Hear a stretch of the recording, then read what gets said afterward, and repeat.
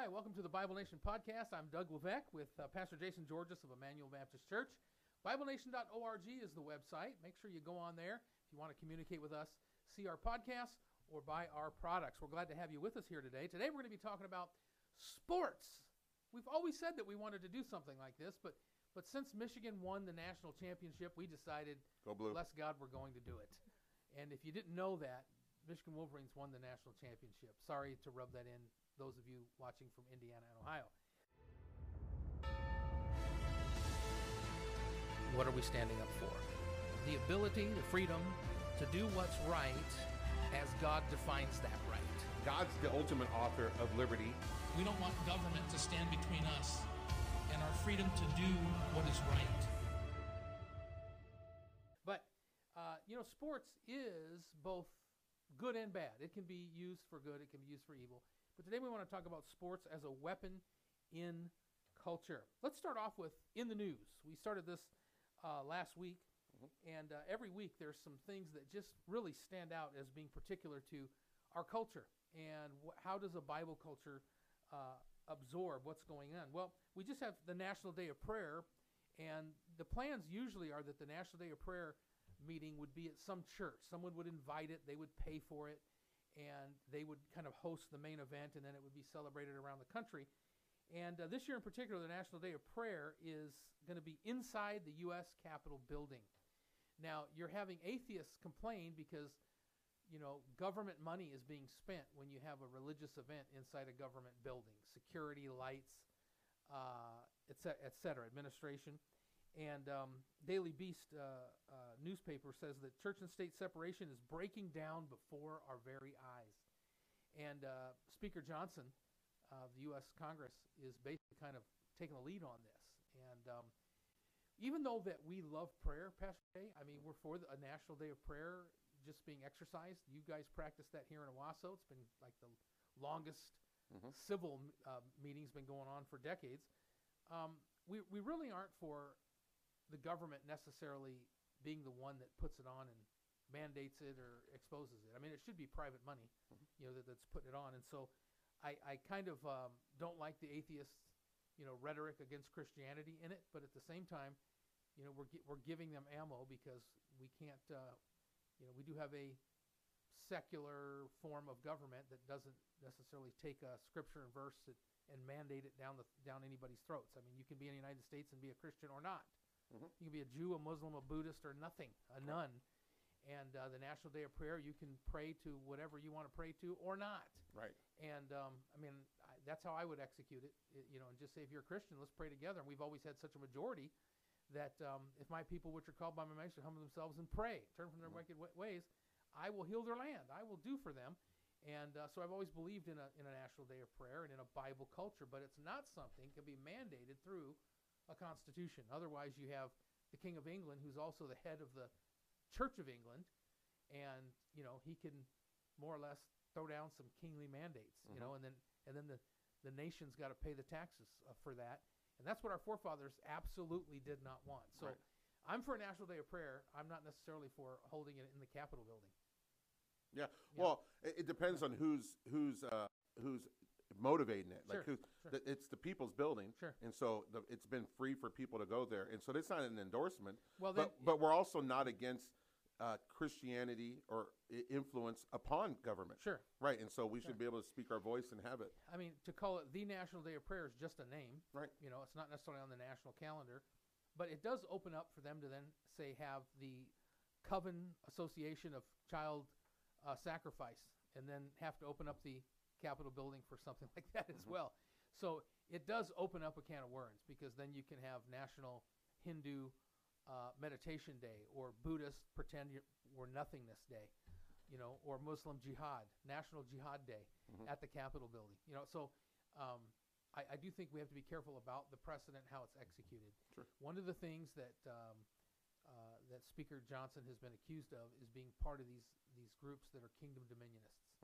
And that is, we're going to use politics or anything in culture to bring about the kingdom of God, which is something that God himself brings in.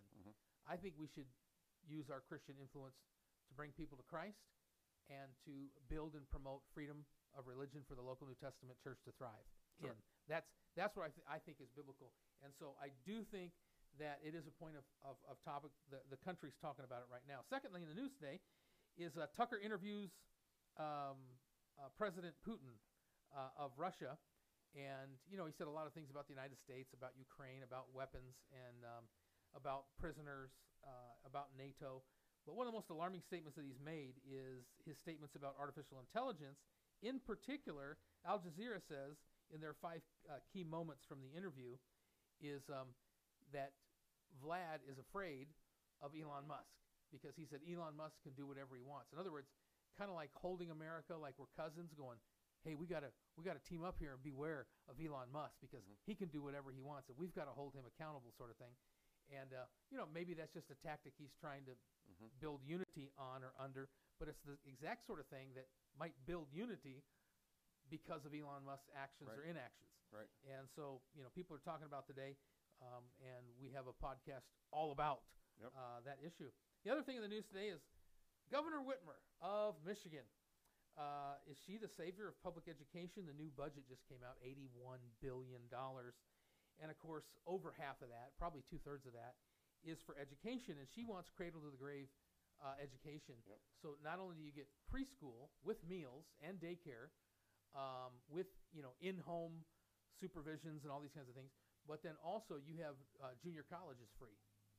Now, how can you mandate that? How can you, mandate that people pay taxes for that? Most junior college offers, offerings like an associate's degree in comic book, comic books and basket weaving, and yet I know it's a political ploy. I know it's trying to, get people in your political party.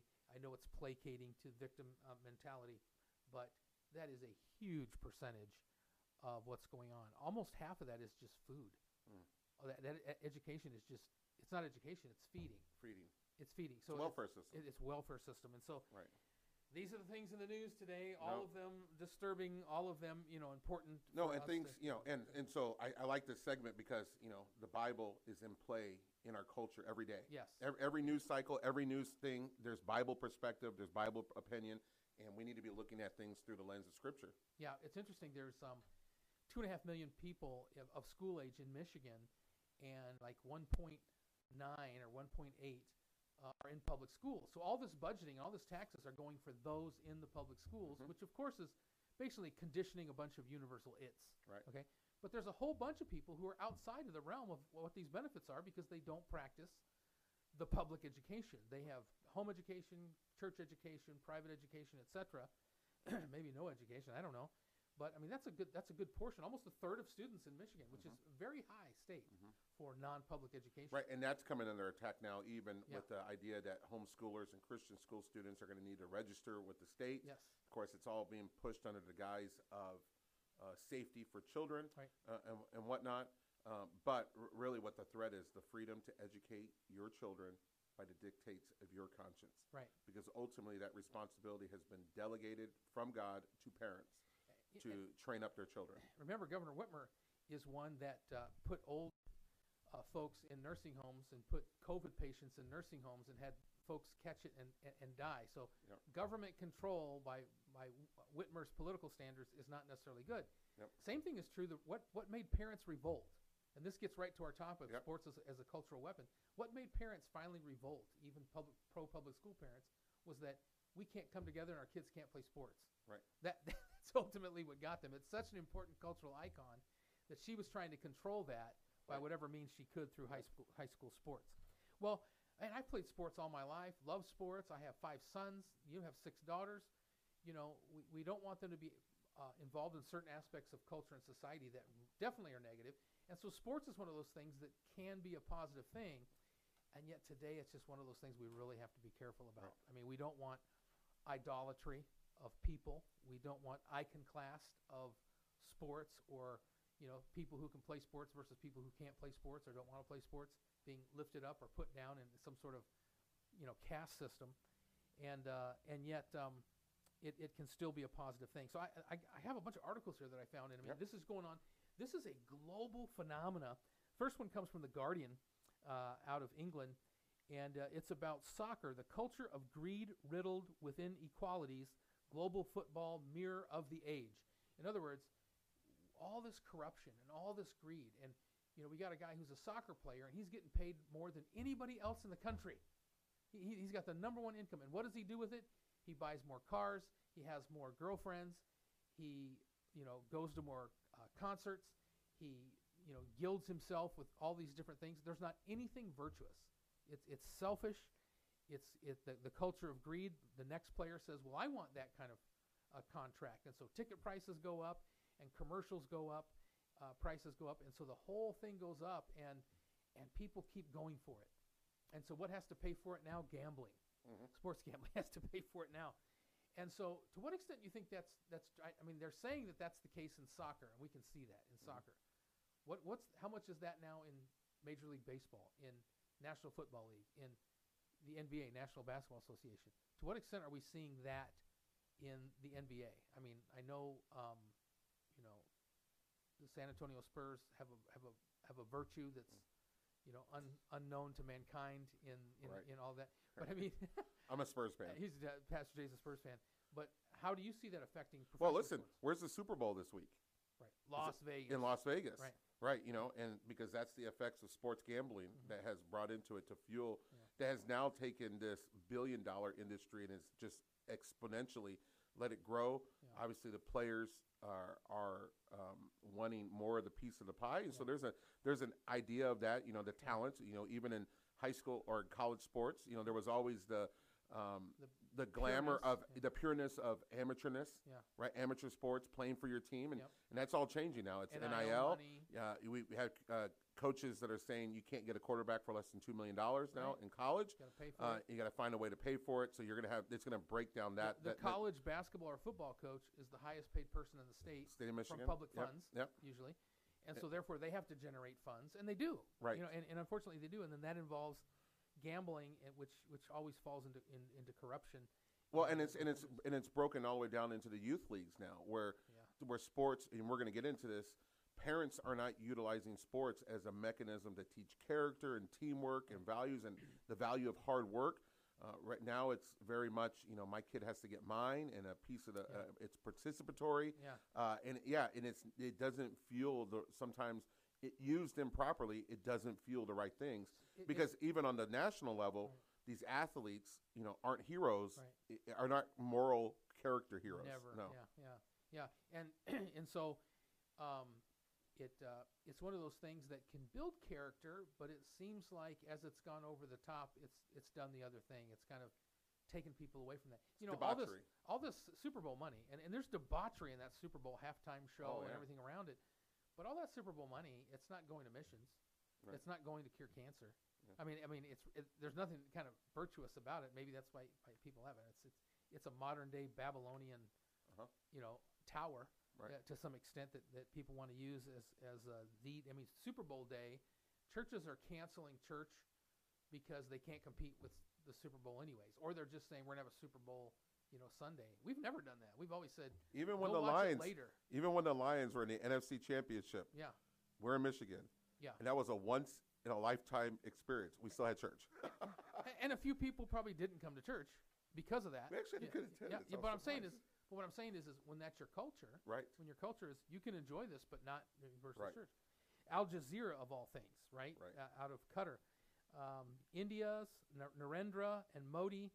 The BJP, which is their sports, and ICC Cricket World Cup, the Cricket World Cup, and the politics thereof. In other words, Modi was coming out and saying, this is how I'm going to keep myself in power. This is how I'm going to be popular. This is how India is going to stand above other nations, et cetera, et cetera. And so cricket is huge in India and elsewhere, and it's growing, actually. I just had a conversation with a guy in a church down in Dearborn, and he was like all about cricket. We were talking about the rules and the players, and there's like 12 cricket clubs in Detroit. Yeah, and just like there's followers of teams, or there's bars where you could go and they follow a particular soccer team or something like that. That culture's huge, even in Detroit. But don't they realize that cricket is the fruit of British imperialism? Yeah, I know. Right, but I mean, maybe the Brits were trying to culturally take over through sports. Yeah, come on now. And so, here in one say we say, greed is is affecting this, or is it just a mirror? Is the sport affecting us, or is the sport just being a mirror of us? We can think back just real quick, because you're talking about it's a politician that's getting on the back of sports to keep himself in power. Yeah. And now we think back to Roman culture and Roman civilization. Yeah. The Colosseum Yeah. was a tool of the Caesars. Are you not entertained? Are you not entertained? It's a tool to keep the masses under control. The Guardian actually, and this is in England, they write an article, Super Bowl Vegas betting and gambling, and not necessarily about the corrupting factor, but how now that gambling's legal and in Vegas, what's the pressure upon the teams? Now, there's conspiracy theories that Kelsey and Taylor Swift's relationship is on purpose to make people bet on Kansas City. Okay, so it's a financial thing, and so therefore conservatives are saying, no, we're gonna bet on San Francisco. So there's a countercultural thing. And so, what about these players? Can they resist? Which is really gonna ruin legitimate sports betting, because now the legitimate guy aren't gonna be able to guess anymore. No. Because the over/under. Yeah, the over/under won't mean anything. It won't mean anything unless there's a girlfriend involved. Right. You won't know what's going on. And then this summer we have the Olympics, the UN General Assembly. Now, the Olympic Committee is the Olympic Committee. The UN is the UN, but the UN General Assembly adopts an Olympic truce for Paris 2024. In other words, the UN's gotten together and say, peace around the world, peace around the world. And here's the thing, sports was always meant to be this political icon to bring in peace. Right? It was supposed to be non-political. Right. Right. And so, the Bible talks about when they say peace and safety, peace, then sudden destruction will come upon them. But it was part of the New Testament world. I mean, absolutely. Paul uses the analogy of sport in the Bible. Yeah. Run your race, Yes. right? Yes. He talks about the athlete who bodily exercise profiteth little, or striving for mastery. You know what I mean? So he uses these sports metaphors that are in the Bible. So, yeah. So, again, sports is benign in and of itself. Right. Come up with a game, it's entertainment, it's exercise, there's rules, there's referees. You can be buds, in it and play. But the fact that is it a mirror of us, or is it corrupting us? It's being used as political fodder. The gambling aspect is actually affecting the games themselves. Wikipedia has an article on the Red Sport International. When the communists came to power in Russia and they wrote the Communist Manifesto, the Communist Manifesto actually has things that will help the communist revolution take over the world, and one of them sports. And so some people say that this was part of why the Olympics were fought over, because the communists want to use the Olympics as much as anybody else to try to bring about communist ideology and their so-called definitions of brotherhood. And the Red Sport International was kind of like the USSR, the CCCP's NFL to promote whatever it was that they wanted to promote, which was world communism, basically, through sport. And so political ideology, void of God, has found its way in this grand surf, this grand wave that is sports. That is until Rocky met Drago and he stopped it. If I can change, and you can change, then we can all change. Right, Why can't we all change? We need a new Rocky to come up and stop. Well, listen, they make Rocky ad infinitum, and so I don't think I'm ever going to watch another Rocky ever in the history of the planet. But, this is a good article by Stephen F. Ross. Fans of the World Unite, a capitalist manifesto for sports consumers. So here's this book called Fans of the World Unite, a capitalist manifesto for sports consumers, saying, no, this isn't communist, this is capitalist. And it's funny because the worst part of capitalism, greed and money and selfism, not going to feed the children or any of these things, just to benefit self, so to speak, and all the industry of selling shoes and whatever else can go with it. It's a capitalist, the worst part of capitalism, and then the worst part of communism, fighting, and then at the UN saying, hey, let's just use it all, with the Rocky mantra of can't we all just get along. So I just thought, we're getting these conversations from every angle about sport. War's going on, but let's stop the war. Peace, politics, commerce, corruption, whatever the societal conversation is, sports is in there. Sports is in there. ESPN owned by ABC and Disney, is just one of the biggest deals, and they have 700 channels. And if you can't find a football game, you can find a preschool tiddlywinks competition on there. I mean, constant, 24/7. But in the ESPN Disney era, ESPN is no longer just about sports, but now has become one of the leading motivators, right, of ideology and religion. And now we have, there's always this pushback that we want our athletes just to be athletes, but not to be involved politically or speak politically. And yet there's a vehicle there, and because so many people have their eyes upon sports, it's such a cultural influencer. And you don't want the kid getting up there that's very popular and saying Jesus Christ is number one. Right, that guy's bad. Tim Tebow's bad. Right. But Kaepernick is good. Right.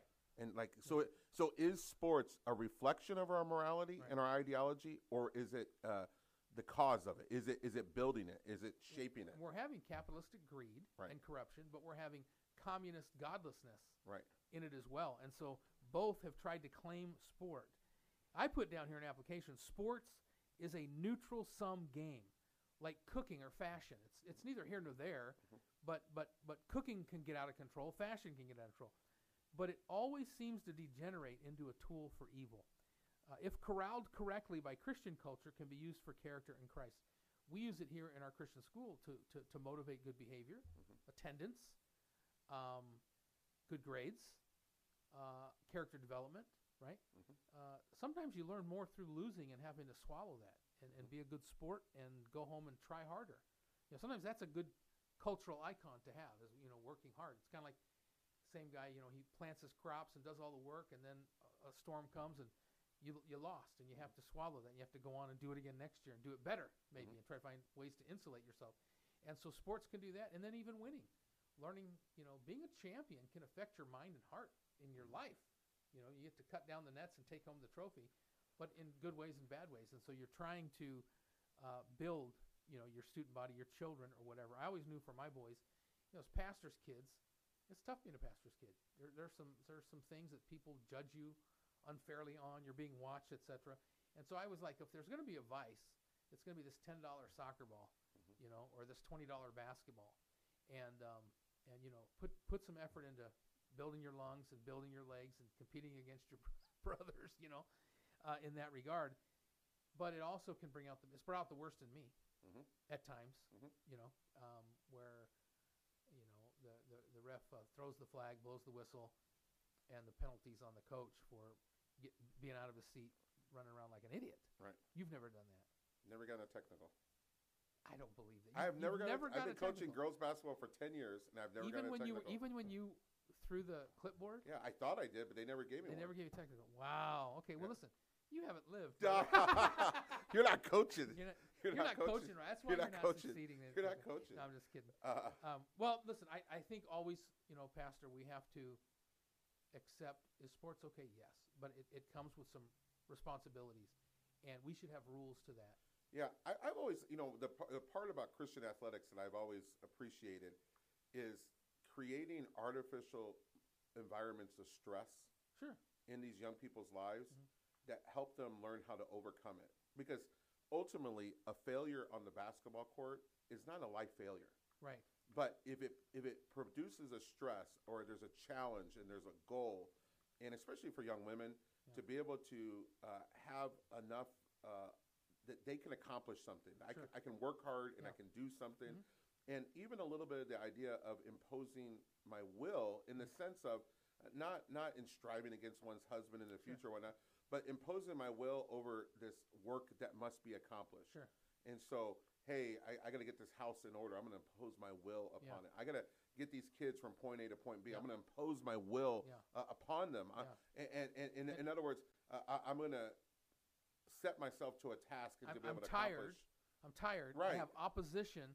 I'm actually behind the 8 ball. It looks like I'm going to lose, but I've got to see this through. I got to see it through. I got to get this done. I got to get through this week. I mean, you could argue that if kids would just work, sometimes that's abusive as well. But this is a thing that's helping them have something where, their endorphins kick in when they accomplish something. Right. Score a point, even, or just get playing time, whatever that is. And it can translate. I mean, there could be a negative aspect to it because sometimes it can be overdone. But like you said, the scriptures actually are full of Sport analogy. Yep. I have 1 Corinthians 9, verse 24. Know ye not that they which run in a race run all, but one receive the prize, so run that you may obtain. Yep. Not everyone wins the prize. You can't just get a participation medal. You run to win. You run to win. You play to win. Right. You work. You plant the fields in order to eat. Right. Right. In order to make a buck. That's why you do it. And so, it can teach some things. Run that you may obtain. Hebrews 12:1. Wherefore, seeing we also are compassed about with so great a cloud of witnesses. It's almost like the Colosseum, right? Let us lay aside every weight and the sin which does so easily beset us, and let us run with patience the race that is set before us. He's talking about kind of the marathon run that enters the arena with everybody around there, and you've trained, and when they would run the marathon, would they run with like barely anything on? Right? No, nothing's going to. The original Olympics were like naked. Yeah, and so I'm not saying he's that, but No. I mean, really, for us to in our Christianity, we have to run unashamed. Right? We can't be burdened. 2 Timothy 4:7. I have fought a good fight. I have finished my course. I have kept the faith. Keeping your faith is a boxing match, right? And you go 12 rounds, man. You stay in it. And you take your licks and you give them too, right? I finished my course. You got to run those laps. You got to finish them. I know when I was coaching, the guys would come in. The very first thing as they were coming in, lacing up their shoes, kind of bouncing the basketball, I'd blow it and I'd say, okay, before we even start practice, I want you to run champion laps. So they'd have to run CHAMPIONS. They'd have to run that many laps before we started. You got to be a champion before you start practice, and we got to practice like champions. And it was just a mindset, right? And then I didn't have to start off with any much calisthenics or anything because they had already done some running. But start well, finish well. These are wonderful principles in the scriptures that sports can teach. Spiritual principles of life and victory, relationships. If you're on the court with the team, that's a relationship. Sometimes you have to pass the ball because he's got the better shot, right? Even if you're the better player. Sometimes you have to pose that guy because he's on the other team. You don't hate him, but you're opposing him. And sometimes, in work, I got to make the sale. That guy's trying to sell his widget, and I'm trying to sell my widget. It's not personal. I'll take him out for lunch, whoever sells the widget. But it's competition, And so many wonderful lessons can be taught, can be had, if we'll train up our kids right, if churches will take the right aspect on it, not become idolatrous in it, not put it first, but use it, I guess, as a supplement. It's just a vitamin. You still got to eat a good meal, but the vitamin of sports can be a positive thing, and yet we have to measure it in society. What would you say to a family? Maybe they got some kids and they're into sports. What's some things that they could put in rules or measures to be able to take in the good and keep out the bad? What are some rules you might have in your house? Well, about for an athlete or whatnot? Sure. Well, I mean, there's a number of things. First of all, rules like, so here's some things that we practice. Like, if you're going to join a team, you don't quit. Right. You know what I mean? So you're not a quitter. Don't quit. Yeah, you do everything to do your hardest. That's great. The other thing that we try to enforce is the idea, and I do it with my girls, is the authority. Understanding how to get along with difficult people. Sure. But then also how to respond to coaching. Right. As well. Yeah. And so if you have a problem Leadership, with the coach, authority, go good. talk to the coach. Yeah. Go and and if you're not getting the result that you want, then change what you're doing to get a different result. Yeah. You know what I mean? So Yeah. The coach isn't playing me enough. Well, why? Self measurement. Yeah, self-awareness. Yeah. And to do that. And then I also, I think the other, good role in this is that they're applying to themselves to something that can be wholesome. And it's, every minute on the court is a minute that they're not on, and in practice they're not on their phone. Right.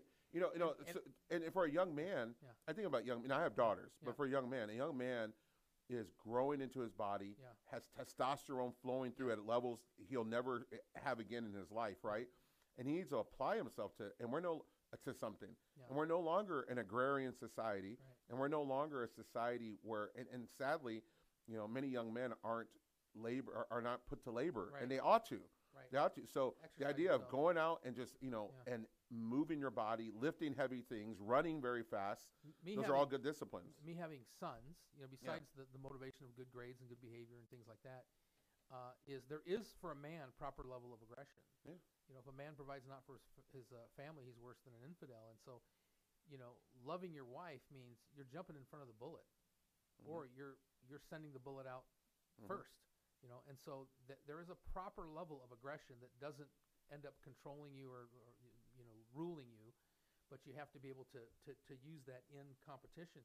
I always wanted my boys to look at a good athlete who had character, and so you could put a certain poster on the wall, but you couldn't you couldn't put Dennis Rodman.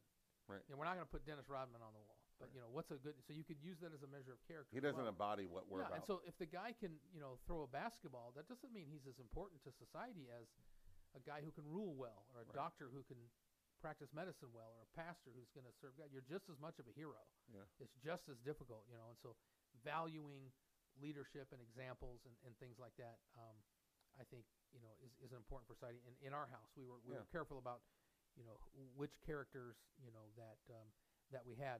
And so, folks, in the best culture is a Bible culture. It's proven and it works. But the Bible has sports analogy in it. And so the best culture can have sports, but uses it for character, uses it well for culture, uses it well as motivation, and doesn't allow us to get the best of us. And just as our culture is dying as we leave Christ, I think even the good part about sports, the part that we could always trust and involve in our lives, is something now that we have to maybe hold up some reservations to. We did that with our kids. Well, if you don't get a B, you can't play. Or if you won't go to school, you don't get to play. Or if you can't get along, you can't play. And so sometimes you would use it. Today we might want to say, kids, look, we're going to watch the game, but mute the commercials, or turn the channel to something else, or whatever. So there has to be a measure of control on sports in the home. It can't be 24/7, all things sports, because just like any other medium, it has a corrupting value, and we should be careful about it in the church as well.